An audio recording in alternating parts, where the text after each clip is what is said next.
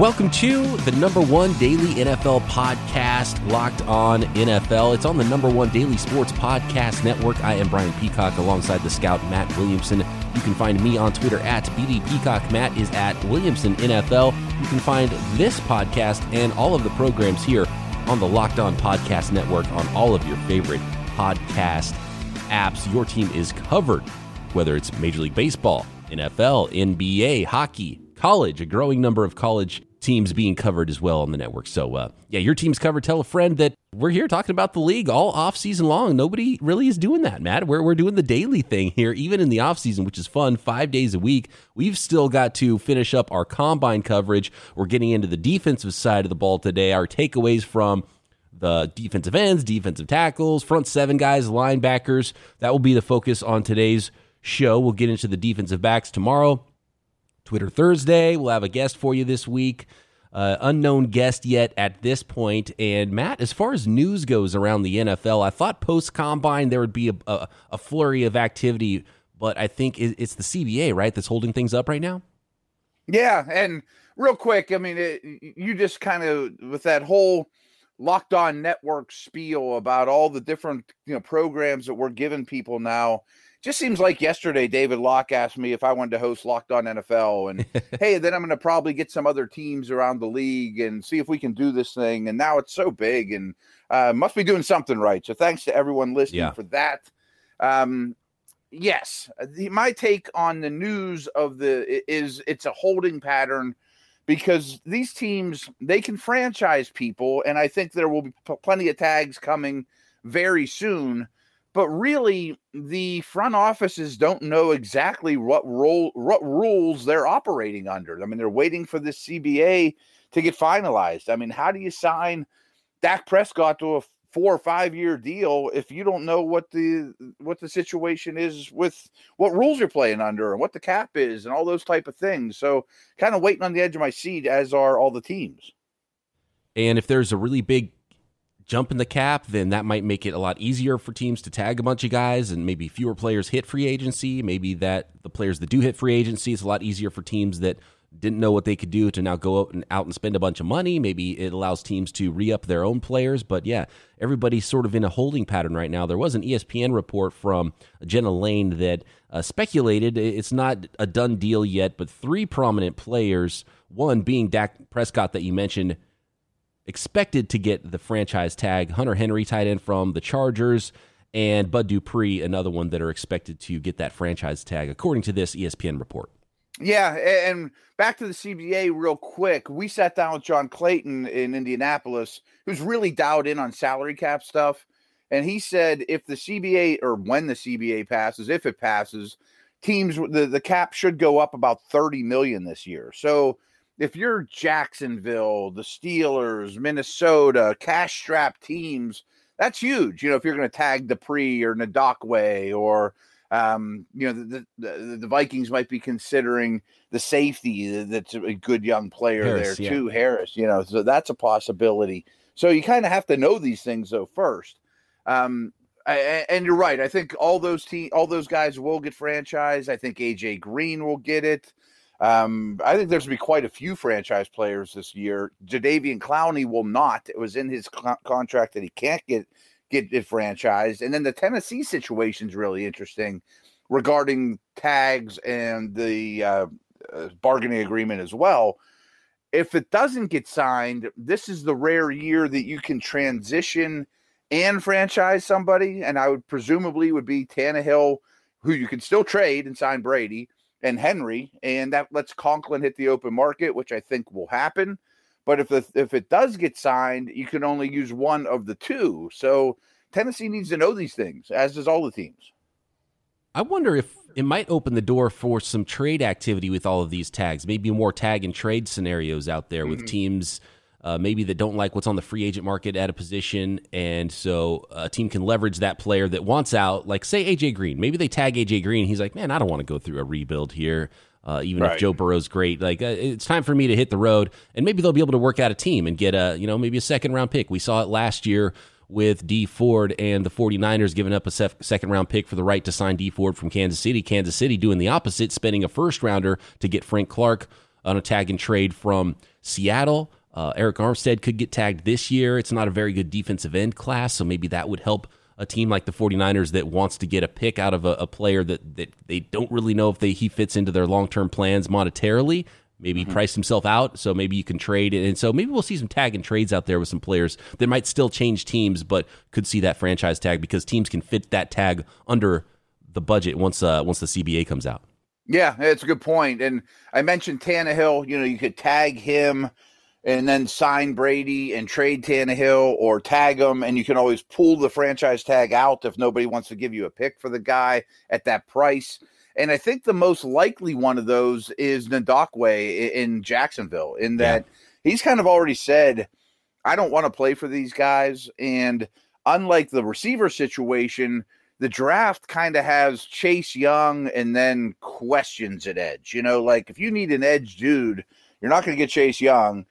Maybe you go, if you fight with Clowney and a bunch of teams, but maybe you would give a pick like D Ford for Ngakoue. And man, doesn't Jacksonville seem like, if you're ranking the franchise in the league, doesn't Jacksonville feel like they're 32nd right now? Like nobody wants to be there. You know what, Matt? At Williamson NFL. I'm not going to go there. I know there's the Jaguars fans, listeners. I'm not going to put that out there, Matt. How about that? They can double down on my mentions. Yeah, there aren't many of the fans to get me. Go get them. Go get them, Jags fans. Prove it. Prove how powerful you are in Duval County. So yeah, that's actually a good segue into the edge class and the front seven that were at the combine, and some disappointing numbers, and a couple of players didn't work out that I wanted to see that could be first rounders. And it's a class that right now does not look good after Chase Young. So that could be something in the free agent market where you're looking at an Ngakoue. If you want a speedy edge rusher, there's not much in the draft there. If you want a bigger defensive end, a combo lineman that can play inside, outside, a 5-tech like Eric Armstead, there's not much there in the draft. And so maybe a tag and trade scenario might work out for all those teams. And for the NFL teams and for us doing the show, it's like it'd be nice to know exactly when this vote's going to happen so we can start to figure some of this stuff out. Yeah, and one of the problems is, why it's taking a little bit longer is it's gotten to the point now that every NFL player is going to have a vote, kind of like the presidential election, including practice squad guys.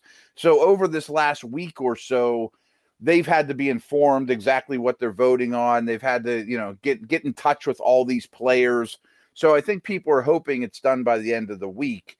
And with all the bottom of the roster players voting, that really helps the chances of it going through, because they're the guys that are holding on for dear life, and any raise they can get, they're going to jump on. Who knows how long their careers will be.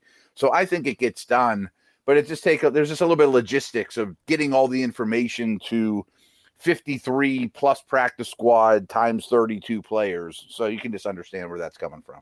Right. And some of the high profile reps and, Richard Sherman's of the world and JJ Watt and Aaron Rodgers and those guys don't like the deal still. So even when they vote, it's not a done deal that'll actually go through. So this could still linger throughout the offseason, but at some point these teams need to do business. So I think after this vote, whether it gets ratified or not, teams are going to have to figure some things out. And I guess you'll see what teams think about what's going to happen. Franchise tag deadline already moved to March 12th. I don't know. You can't push it back further than that with free agency beginning. And as we sit here on Tuesday, I think it's that calm before the storm. All the executives went back to the drawing board of, adding the combine information to their draft boards. All they're waiting for this big shoe to drop. And then as soon as it does, I think that the NFL is going to be wild. Guys like Rivers might sign, and, all things will start happening big. And we're only 2 weeks out. I mean, the tampering period is less than 2 weeks. March 16th, we'll start to learn a lot about where players and teams are going to go in this thing. And then the league year opens and free agency officially opens 2 Wednesdays from now. We'll have it all covered for you right here, Locked On NFL. But let's get into the front 7 players from the NFL Scouting Combine. Chase Young, Matt, unfortunately did not work out. Sort of like Joe Burrow, I get it. I like it less than the Joe Burrow thing, because Joe Burrow didn't have much to gain. For Chase Young, he's going to blow it away. I mean, it's not like he was going to show up and look like a schlub next to the guys that were out there. With Joe Burrow, maybe his arm strength, and it wasn't the right avenue for him to show off what his skills were. But Chase Young's a beast, and he was going to go out there and look amazing and run and fly down the track and jump well and look great in drills. So I don't know if there was any reason for him not to go except for to not get hurt. So if that's the case, don't even work out at your pro day.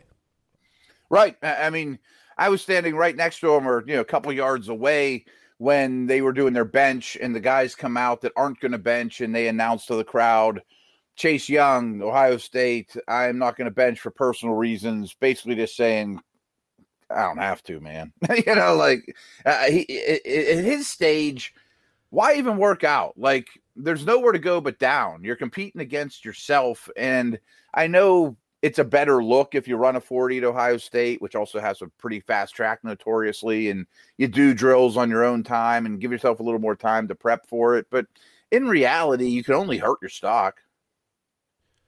That's true. When you're that high, and there was a time when the players could be drafted. There was a different slotting system with the draft. And remember, guys were signing before the draft would happen and the first pick would sign, and there was these astronomical numbers, and it was so much more agent-driven and weird. And I think now it's a little bit, and I think you talked about that earlier this week, how some of it is out of the agent's hands a little bit more now. And so I think that's one of the ways that the players can take it back and be like, look, this is this big event. You're putting it in prime time. The league's getting paid for this. I'm not getting paid for this yet, and I'm already going number 2 overall, so I don't have to go work out and risk anything. I'm gonna wait on this. So I can see that side of it. But the Boses came from the same college. They competed, worked out. They didn't fly down the track. It wasn't like they were going to run good 40 times and they still worked out. So as a fan of it, you want to see all these guys work out and see how they line up. And I think he would have looked amazing. Yeah, I'm sure he would have. I mean, and seeing him in person, he is wow on the hoof. I mean, an unbelievable body. He probably will work out just to kind of show off a little bit and appease the league because they want to see it. But I mean, in reality, he doesn't have to. And there was a handful of guys that didn't. It kind of brings me to Brown, the defensive tackle from Auburn, Derek Brown. I mean, he is a very big, physically imposing man and is awfully impressive on the field. And in drills, I thought he looked very good, powerful mover. But he had like a historically bad 3-cone, I mean, and it made me think, like, did he just not try? Is that the first time he's ever run a 3-cone in his life? Did he not practice for it at all? I thought the same thing. Yeah. It was like, did you not practice these drills? Because he didn't look like, because he moves too good. He's the quote unquote dancing bear that you hear about. And I was surprised by how bad his number was. I mean, he's a big guy. He wasn't going to fly or anything like that. But it was a little bit shocking to see how bad his numbers were for a player that most people expect to be a slam dunk top 10 pick. Yeah. It's an 8.22 3-cone. Which I'm pretty sure was, if not worst, was one of the worst couple at the entire combine, including offensive linemen. His jumps weren't that great. I mean, I know he's really heavy, but it doesn't – I hope it doesn't hurt him because it shouldn't. You watch the tape, and the tape just shows a great athlete that moves very well, that is explosive, that can change direction. I just wonder if he put any effort into preparing for the combine. Showed up really big, 6'5", 326, and his workout numbers, the 3-cone 8.22 is just like, that is so bad. That is really, really bad. And he's not a defensive end or anything like that, but there were nose tackles. I mean, he was working out like a nose tackle, like a guy that you don't want on the field on third downs, and he's absolutely a guy that you want on the field on third down. So not great for him. I wonder how it'll affect his stock with teams. Probably not that much because the tape is so good. But when someone like Isaiah Simmons does what he does, I think that's your opportunity for, okay, well, look at all these great offensive tackles that are on the board. Look at these, quarterbacks we could potentially draft. If there's any ties, Brown might just have lost the tie with a lot of guys in that top 10 area. Right. If you're the Cardinals, and sure, you could use Carolina, and the Cardinals are going to take one of those tackles instead of you now, maybe. Everyone talks about the 3-cone; it was awful, but I just noticed, and this shocks me too, that his hand size is only 9 inches. That's the dreaded Joe Burrow 9-inch hand size, but this man's 326 pounds. It doesn't show in his game at all, but it's a slight red flag for me. It was the reverse Henry Ruggs. Remember, Henry Ruggs had 10+ inch hands and short arms. Derek Brown's massive 6'5", 326, 34-inch arms. I mean, it's all huge, but then small hands, which is odd because, defensive linemen usually have big, strong, powerful hands that shock offensive linemen, and obviously it doesn't affect him, and it's not a big deal. It's worse for a quarterback to have small hands because they're handling the ball, but that is just an odd. It's an oddity to watch some of these players, the way they're built, and it shouldn't matter that much, but a lot more goes into that. I think I don't remember the name of the book, Matt. You might have read it. I know that it was definitely, I want to say 6 years ago-ish, 5, 6, 7 years ago. There was a book, I think, that made its way around GM circles in the NFL, and all of a sudden, arm length was like the most important thing ever to everybody, and everyone started talking about it, and you started to see prospects with short arms, long arms. It was a very big deal, where before that, it wasn't as big of a deal. I don't know if that's something that you sensed as well, but I can't remember the name of this book, but it's a really popular book about biomechanics and great players at all these different sports. I think it was based on Michael Jordan, and that's like the ideal build for an athlete, these long arms, big-handed athletes. Yeah, and I'm definitely going to look into that. That's very interesting. I am a believer in hand size and arm length. The Seahawks corners are a great example. You got to be this tall to ride the ride. You got to have this size arm to ride the ride, that type of deal. And it makes sense. I mean, you have a larger catching radius. If you're a blocker or at the line of scrimmage, I can get my hands on you before you get your hands on me. Some of our listeners might remember that I hosted a podcast with Ross Tucker at ESPN for many, many years, and Ross played in the league, and he said often that if I could change one thing about me as a player, I would have had longer arms. Like he said, I'd play against Richard Seymour, and I'd be like a T-Rex, swinging my little arms trying to get him.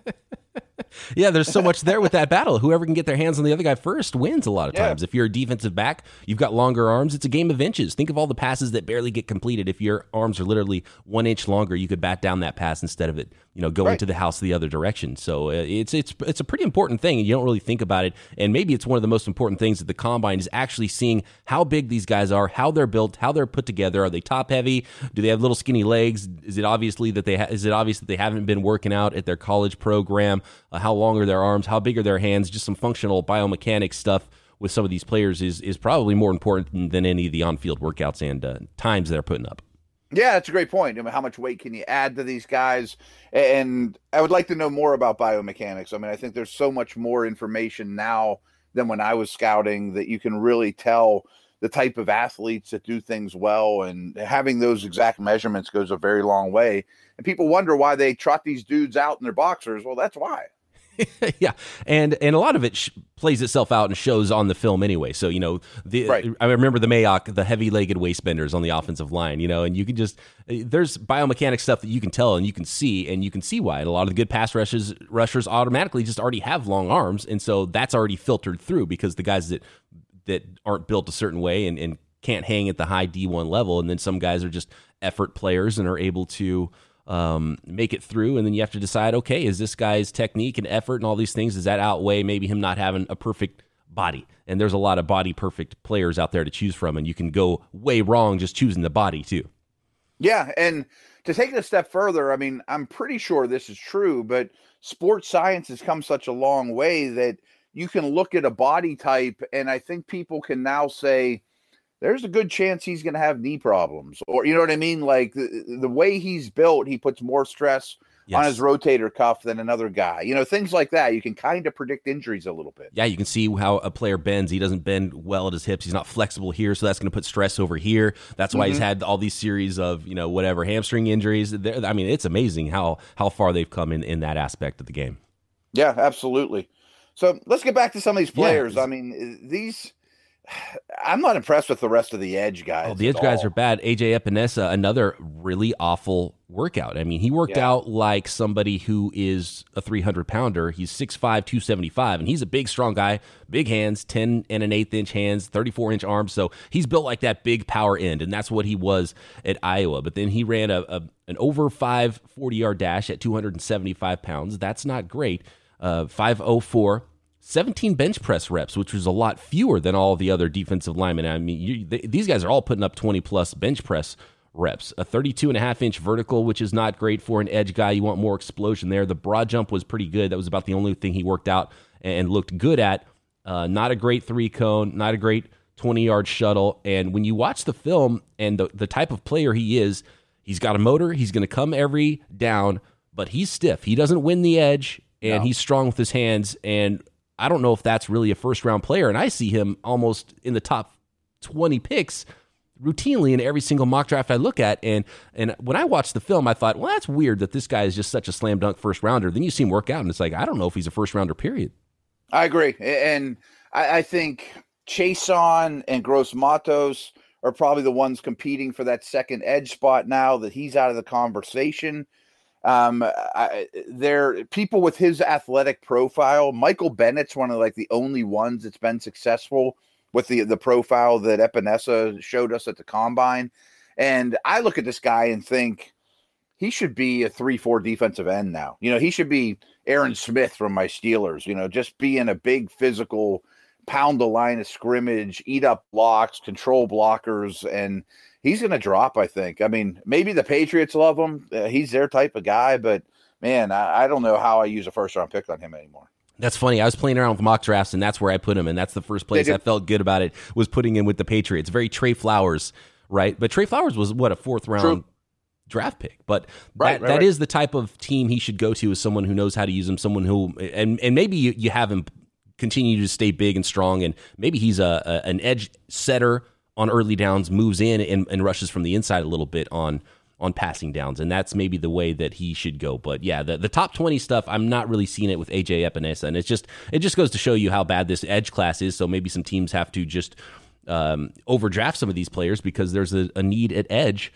around the league. And you mentioned Gross Matos and Chason, neither one of them worked out at the combine, so that's tough. So we don't have numbers on them, but Gross Matos is the one where I agree with you, and he might be edge too, just because he fits the profile of length, 6'5", 266, so he's got the right height, weight. We'll see what he runs. It makes me wonder that he didn't run. Does he not run well? And he didn't want to put that time out there for scouts. But almost 35-inch arms, like that's how you want him built. He did do jumps, though, which were nice. He had 34-inch vertical and 10-foot broad jump. But aside from that, he didn't run at all, which makes me question. If he's good enough to jump, he didn't run. That tells me he's not going to run a great time. So who knows? Maybe he's not a first-rounder either, but he's got that perfect build that you're looking for an outside pass rusher. Yeah, and I love that, he's a first-rounder. Well, there's only 32 of them, and I'm pretty sure 4 or 5 quarterbacks are going. I'm pretty darn sure that like 5 no-brainer Chase Young, Simmons-type defensive players are going.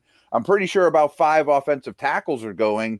That itself is half the first round, folks. Like we didn't even get into all the receivers. Like it's going to crowd up pretty quick. We've got to move on to the linebacker portion here, but I do want to highlight someone who did work out well, and that was Neville Gallimore, who's at 6'2", 304 pounds. You're thinking, okay, that's a nose guard right there in the NFL, right? That's a nose tackle, maybe a shade nose, one technique, something like that. And then he runs a 4.79 40-yard dash, and this guy's athletic. He can run the passer a little bit, rush the passer a little bit, so you're thinking, okay, you've got a little bit more juice there. You can play 3 technique. You are definitely stout enough on running downs to dominate there. Now you're talking about an every down defensive lineman, and that really helps his stock. It does. I mean, I thought he really shined. Like if I know they don't play the same position, but to me, if you're drafting Epinesa or Gallimore in the first round, Gallimore's way more valuable of the two to me. I mean, don't you agree? I agree too. There's just more value put on edge, and it's harder to find the edge guys, which is why he might go first. But if those guys are, if you're asking me which one of those guys is more valuable for your team, positional value aside, then Gallimore easily. Yeah, and what do you think about this, BP? I'm thinking about calling an audible and just sticking with the defensive front dudes today, and then maybe we'll do back 7 tomorrow, because there's a lot of linebacker talk, and there's some more of these defensive linemen I want to discuss. Okay, yeah, let's come back, talk more defensive linemen. We'll get back into the faster players and some of the linebackers. And who knows, some of the linebackers might play safety, some of the safeties might play linebacker in the NFL anyway. Matt, one player we've just barely touched on, and he actually did work out with, or he didn't work out at all, but I believe he was listed as a linebacker, and that's K'Lavon Chaisson from LSU. And he was in the linebacker group, but I think we should talk about him today with the edge and the defensive lineman. And he's another player that I see a lot at number 17 to the Falcons, and a lot of teams with edge needs, people will put him in the mock draft, but he had, I want to look at his numbers. I want to say he had 5 sacks maybe, right, at LSU, and he played off ball a lot. He played in coverage, and he's fantastically athletic. But if you're arguing what player he is, I mean, he worked out with the linebackers for a reason. He's not, I mean, he's big enough, but he's not an every down defensive end in the NFL. 6'3", even, 254, 32-inch arms. So that's not the length you're looking for. There's definitely going to be teams out there that are saying, give me Epinesa instead of Chaisson. They want that size, and they're old school guys. They're like, our defensive ends have to be big. we're not touching Chaisson. And I wonder if there might be even a bit of a fall for Chaisson.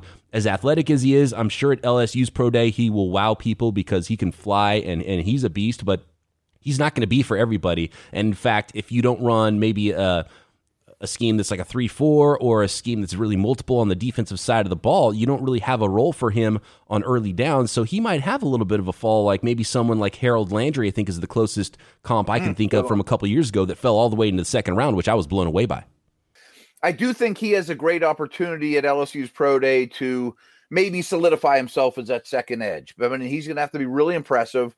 Like you said, he's not super productive on a really good team. A lot of inconsistencies to his game.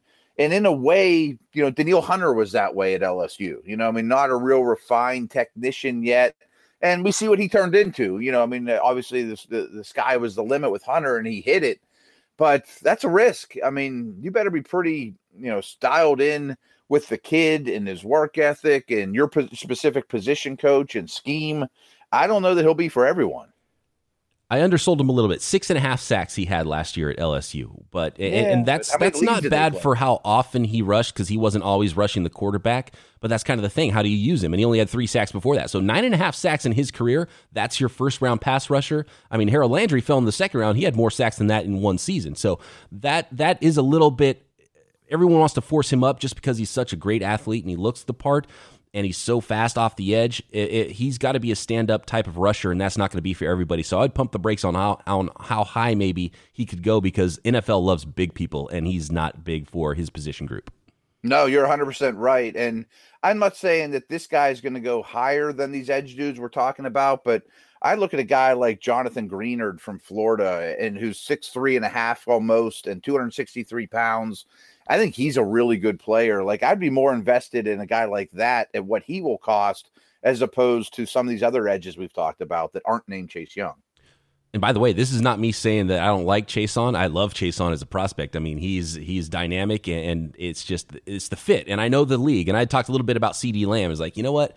I like CeeDee Lamb a lot. He might be my wide receiver 1 in this draft, just watching his tape, and I like what he brings. But I wouldn't be surprised if he's the third wide receiver, and who knows, maybe someone like Mims or someone who went crazy at the combine even goes ahead of him. Just because he doesn't wow you physically, the league loves big people. They love speed, and especially on the defensive side of the ball, when you talk about a pass rusher, 9.5 career sacks. Chaisson might be not as high on teams' boards as he is with the media, but there's obviously a lot to like about him as a prospect. And it just goes to show you this edge class is not great. And after Young, I don't know where these guys are going to go. And maybe Young is the only guy in the end that's really that slam dunk first round player at the position, which is kind of crazy.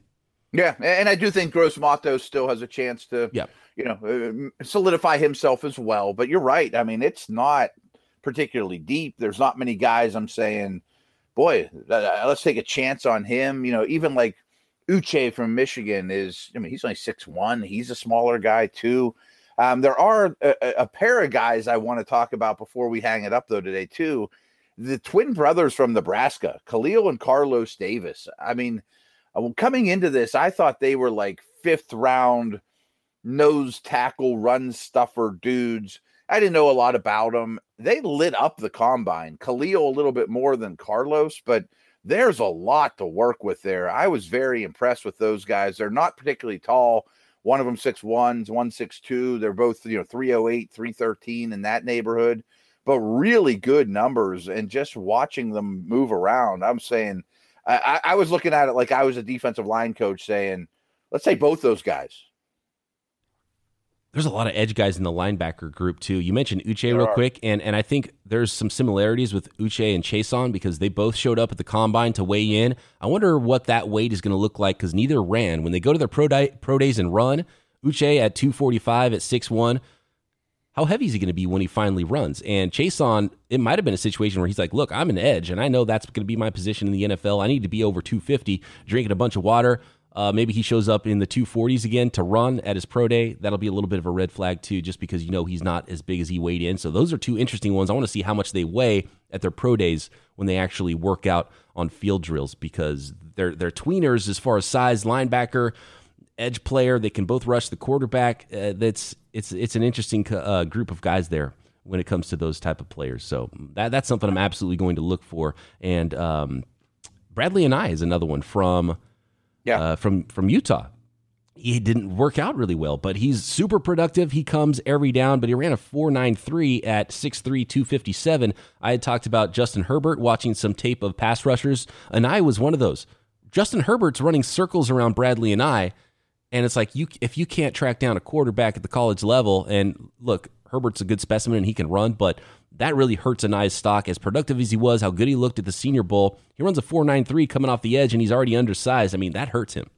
It hurts him a lot. I mean, that profile to me, I know he has good tape and productive tape, but it wasn't in the SEC. You know, I mean, that looks like third, fourth round special teamer, rotational third outside linebacker and a 3-4 type of guy, not a starter. You know, he better be good on teams. That's what he looks like to me. One other guy I did want to mention too is Curtis Weaver out of Boise. He did improve his stock. I thought he had a real solid outing there too, and looks a part of probably a real solid second round edge guy. Yeah, Weaver's one of those bad body guys where you wondered how is he going to look when he shows up at the combine, because there were times where it was like, is this guy an edge rusher, or is he someone that's going to bounce out of the league because he's not training well or not eating well? It was hard to tell just because he looks funny in his pads. So seeing players like that show up, and he was 6'2" and 3/8, 265 pounds, and you just realize that he's just a big dude at 6'2", and that's why he looks the way he looks, and he's built the way he's built. And he's not going to be for everybody either. One more that we didn't talk about. Do you know why Javon Kinlaw didn't work out? 6'5", 324. He would have had an opportunity with how bad Brown worked out to maybe surpass him as the first interior defensive lineman, but he did not run. I don't know that answer. I don't know if something was bugging him or if he just decided not to. No idea, but he's kind of out of sight, out of mind for now. You know, kind of like we talked about Dobbins with the running backs, but don't forget about him. I mean, he certainly qualifies as one of those guys that's a surefire first rounder no matter what. I don't know if he could challenge Brown or not, but I guess if he lights up his pro day, or if he would have had an amazing combine, maybe you're starting to have that conversation a little bit. To no fault of his own, he's a great prospect. We're pretty much out of time here. I just want to highlight a couple of guys that ran really well at the combine, some big guys from the defensive line group. You mentioned Khalil Davis from Nebraska, 4.75, which is a great time for him, and Gallimore, 4.79 for some big guys, but some of the edge guys ran pretty well too. James Smith-Williams, who I've not watched a lot of out of NC State, had the fastest time of the group with a 4.6 flat. Jabari Zuniga from Florida had a 4.64. Alton Robinson, undersized edge rusher, 4.69. Alex Highsmith out of Charlotte, 4.70. And DJ Wonham, another undersized but lengthy edge guy out of South Carolina, 4.73. Some nice times for those guys. Absolutely. And some of those dudes are, let's go back and check the tape. You know, this is a not great edge class, and we still need one. Maybe we can manufacture a player out of one of these guys that we'd had a little bit of a lower grade on before. Didn't realize how athletic and well they move. So maybe someone there ends up making a name for themselves. Yeah, and James Smith-Williams is the one that really the ringer goes off, and someone I'm definitely going to have to go back and look at, because when you throw up 28 bench press reps, 4.6, 40, a 32-inch vertical, good broad jump, and he's 6'4", 265, so that's a pretty prototype size, 33 3/4 inch arms. I mean, that all lines up, and it's like, okay, let's go see this tape, because I haven't watched him at all yet. That's the first one of this group I'm going to go back to see. Yeah, absolutely. That is one that's, what we got here? And that's what you hope to do at the combine. Make those GMs go back and watch you, help your stock a little bit. And if he blows away some interviews, someone that could really rise up the charts that we haven't talked about in a really bad edge class. Exactly. So there is opportunity. You know, when you look at a class that isn't so exciting, well, people are still going to draft edge guys, and maybe you can move up from where people thought you were the 15th edge guy. Now you're the 8th. Everybody needs an edge player. Everybody needs a pass rush. So you can absolutely help yourself and make yourself a lot of money. And James Smith-Williams might have been one of those, and maybe a few other guys lost a little bit of cash in this group. All right, Matt, we'll get to the true linebackers, off-ball players tomorrow, maybe sneak in some defensive backs. We'll see how it goes this week. There's a lot to talk about, and as we wait for that CBA, and then we can really turn the page and start looking at some of that free agency stuff before we get back into full draft mode at the end of March and into April. We've got you covered. Everything going on in the NFL offseason right here. Locked On NFL.